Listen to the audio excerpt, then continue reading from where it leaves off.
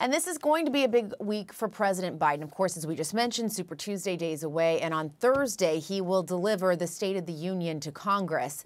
So while the president is doing those last-minute preparations around that, he has who you could argue is his biggest supporter on the campaign trail, Jill Biden, sharpening her attacks on the likely Republican presidential candidate, Donald Trump.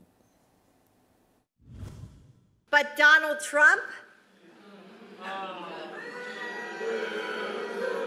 he spent a lifetime tearing us down and devaluing our existence. He mocks women's bodies, disrespects our accomplishments, and brags about assault.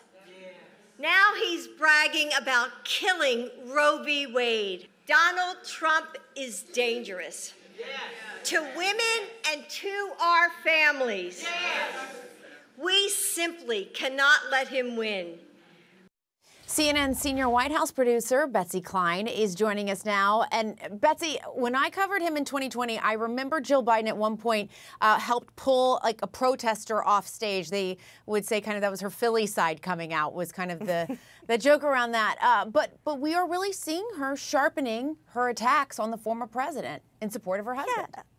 Absolutely, Jess. We've seen the First Lady criticize Republicans and former President Trump in the past, but her remarks this week really marked a clear shift in her tone and her willingness to take the gloves off.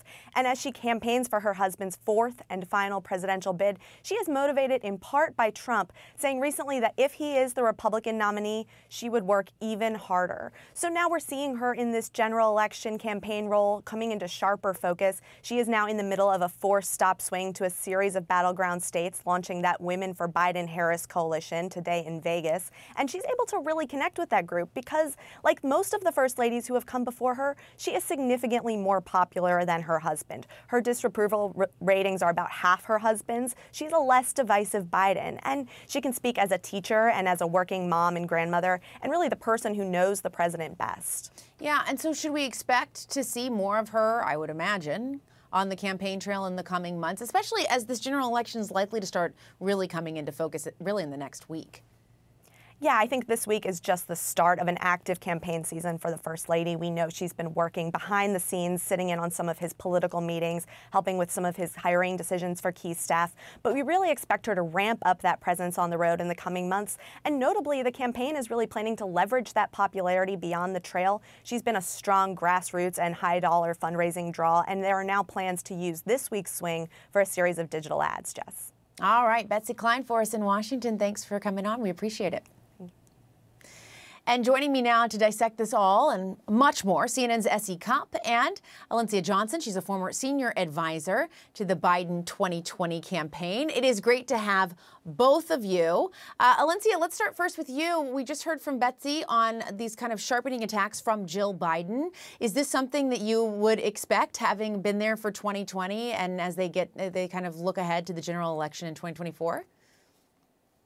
Not only do I expect for this to continue to happen, for us to actually see more of Dr. Jill Biden on the campaign trail, I actually think it's a very smart strategy, given that a key part of the base that is frustrated with Republicans' assault on women's bodies and reproductive rights and abortion are young people and women who Dr. Biden, she speaks to, right? She speaks to as a mother, as a woman, as a teacher, all of those things. And she's able to bring a bit of calmness in the way that only a first lady can, because she's not the president, who can sometimes be a polarizing figure.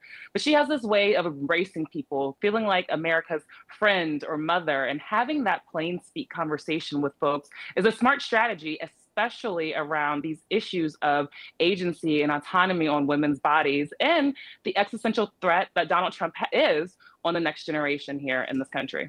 And Essie, first ladies often are much more popular than their husband and do have a higher popularity rating amongst Americans. That's not abnormal. Is she going to be able, you think, to move some of these critical voter bases, people that they're a little soft on their coalition, maybe women, voters of color, but also potentially these independent voters that they're going to need as well in these swing states? Yeah, listen, I I agree with everything that Alencia just said. And listen, this is what surrogates are for. Surrogates are to speak to different groups, and you bring in different surrogates to represent different voting groups and speak to people that maybe the principal can't address as authentically.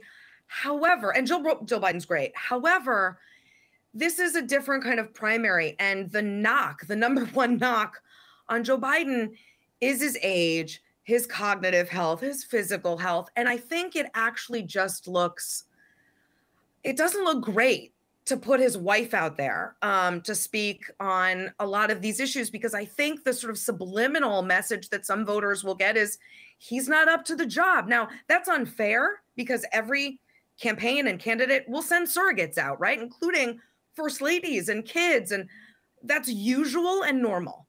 But I think in the lens of this primary, I'm not actually sure that it helps him.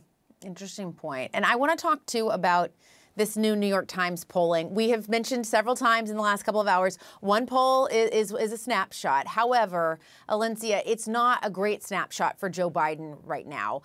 You see that just generally the horse race there for who would you support in the 2024 election? Well, this is among Hispanic voters, 46% Joe Biden, 40%. That's one key demographic Joe Biden is going to need to do much better with if he's going to win. It also showed that Biden is tied with Trump among women. Why do you think these core pieces of the Biden coalition are softening on him, at least according to these numbers? Well, listen, here's what I'll say about those polls. If the election was tomorrow, I would feel extremely worried versus the election being several months away, where I'm still worried, but there's a bit of time for us to use those polls, for Democrats to use those polls as information. I'm glad we're having this conversation that the Latino population, Black voters, young voters, progressive voters are frustrated with the Biden-Harris administration for whatever reasons they may be. But there are also a lot of achievements from this White House that they should be campaigning on a lot harder when it comes to working for those communities. I think these polls give the campaign the indication and the time that they need to go and build with those coalitions. That's what the uncommitted vote was for in a primary on Michigan, in order for the campaign to understand the gap that they have to make up. And so while those polls may seem discouraging, and I feel like we've been talking about those polls for over a year now, Election Day is still very far out. We've got to get through Super Tuesday, and then we've also got to get through the Democratic National Convention, where the party builds a platform on all of the pieces of the coalition that makes up the Democratic base. And so I actually look at these polls as an opportunity for us to see a way forward with these communities. And SE, do you agree? Do you believe there is still time? I do think this is, and I want to know what you think about this, because these are two candidates that are so well defined and known by American voters, right? Does that play into this at all? Do you agree there's still time for Biden to make it up or for Trump to lose it in some places? For sure. I think Biden's problem is, in some cases, messaging, right? The economy is tough to message on because a lot of people don't feel like it's doing well. That's really tough, and it's a number one issue. On immigration, another number one issue, it's bad policy. And I've had Democrats tell me this sort of, off camera and privately, that like he just got bad facts on the border. And that's going to be really hard to reassure people in any amount of time unless he changes that policy. And there are other sort of tertiary issues. Israel is important. Crime is important. It's really tough to move those kind of titanic issues, overnight. And it's going to take time. I don't know that it's enough time, frankly, for Biden to do that. And for Trump, I mean, every day is another chance for Trump to dig himself into a deeper hole. And I think Nikki Haley's success, winning 40% of the Republican Party in a number of states, should be a huge warning sign for Donald Trump that he might not have a big enough base to win a general election. Even if he wins the nomination for the Republican Party, general is going to be real tough.